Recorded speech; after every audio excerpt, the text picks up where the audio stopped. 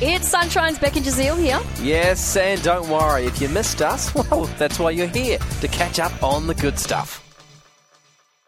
Please welcome to the show. It is Phil Ayres helping us grow strong marriages. Now, before we get into it, Phil, look, I spotted you on the weekend. Hey, I'm guys. hoping you spotted me. Did you see my new haircut? Mate, you inspired me with your mullet. I had mullet envy. Because when I was, let me tell you a funny story. When I was a younger minister, because I've been in the ministry since I've been 23 and served Jesus since then. But the funny thing was my youth leader, we had this youth pastor called John Pierce, and him and his band wrote a song about my haircut called I want to get a mullet, and so You they had a immortalised my mullet. I had a mullet. I mean, if they wrote a song about it, For many years. Oh, don't encourage him, please, Phil. He doesn't need Mullet it. envy. Yes! Mate. No! It's so bad. It's really bad. This is why I love I having no you on. longer have anything to... I used to have hair on the top, great waves on top, but now I've just got the beach, so it's nothing left. All right. Let's get A on little bit in of hair, but- to your marriage advice. Last time we touched on spouses, but today it's first things first. We're talking about having room for God in our marriages. Yeah, that's right. Yeah, so I thought this is really important because, last week was really about practical, how to create space and priority to communicate with your spouse.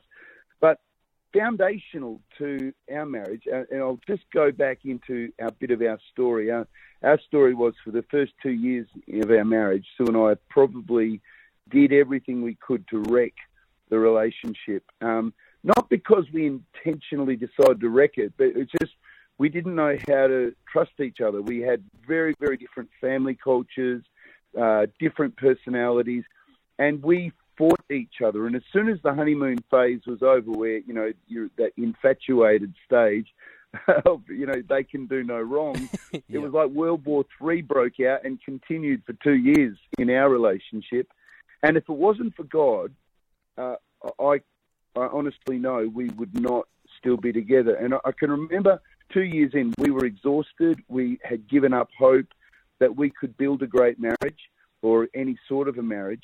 And we were exhausted. And I remember laying on my bed this night. Sue had sort of been away and staying at her mother's for a week and had just come back, and it was a cold atmosphere between us. And really, she went away just to get a break because we're not coping. And I remember in the bed this night, laying down, and we hadn't really spoken. I just laid there next to her and I said, I don't know what you want from me.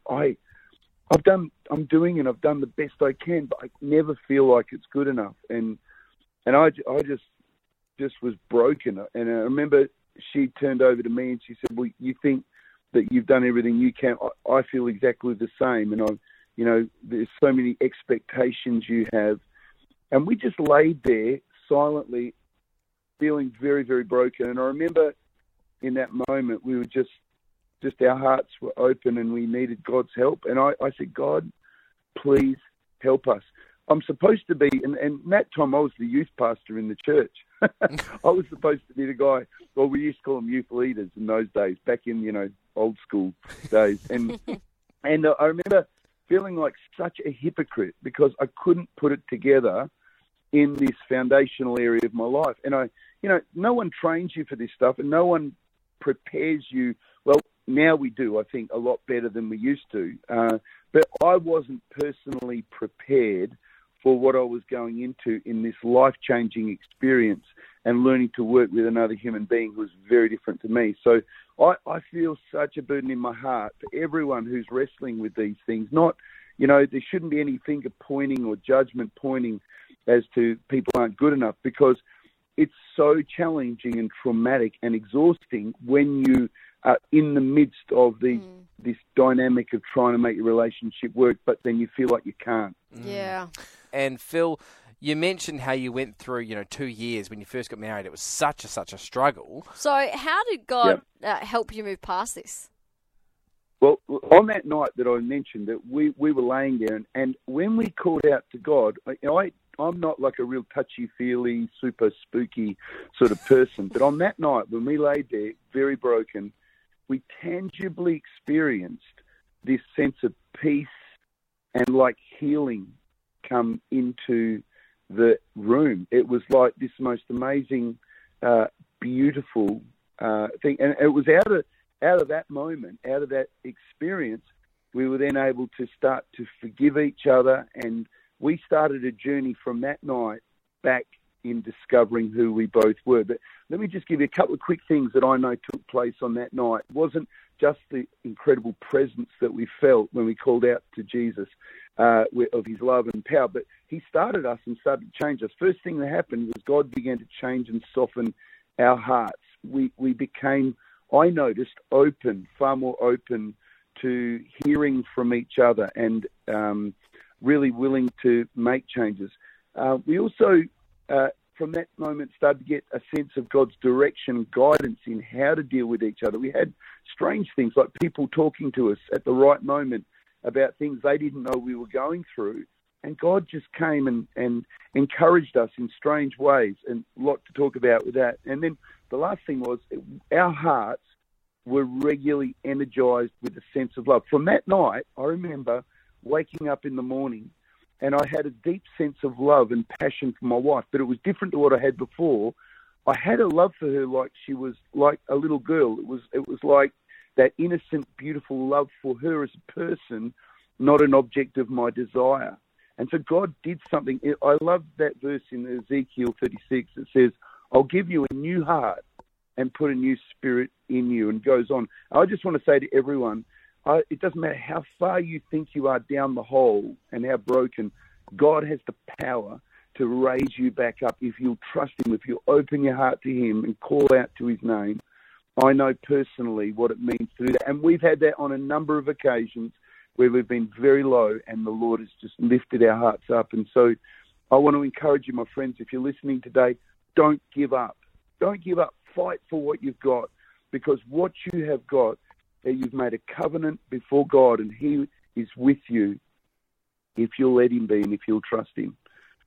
That's awesome. So encouraging, Phil. Phil, there will be people out there driving who are like, yeah, okay, you talk about this God and you say, surrender myself to this God, but what if I've never had a relationship with God previous to this? I'm stuck in this marriage. It's super, super hard. I don't know Jesus. What am I to do now? Okay, real simple. A, B, C. Are you ready? A, B, C. First is admit my need. God, I need you. And your own language and your own words, God hears the heart. He doesn't just hear the words, but admit your need. Number 2, B, is believe that God has the power to touch your life, to heal you. Believe in what God did for you when Jesus died on the cross. The cross was a wonderful encountering moment where Jesus came and died for our sins, paid the price. He's our Redeemer, and he can bring us back out of the slavery of our pain, the slavery of our hurt, our anger, and he can bring us back into freedom. And the last thing is commit yourself to God. Commit your way to the Lord and trust him in all that you do. And so it's A, admit. B is believe in what God can do, and C is commit your way. And I believe that as we did, if you'll trust God and you'll open your heart to Jesus Christ, his power will imbibe your life, and in ways that you receive, but in ways that you also don't expect, in an incredible miracle of a life that's changed. Oh, Awesome. Phil, thank you so much for helping us grow strong marriages. Phil is from Kingdom City. Thank you so much, Phil is. Thanks, Phil. And if you miss any of this chat, you can go online at sunshine.com.au. Thank you, and we'll catch you again in a fortnight. We really hoped you enjoyed that chat. It has been Sunshine's Beck and Jazeel. I think I enjoyed it more the second time. It was good. Left a nice taste in my mouth. We'll see you from 3.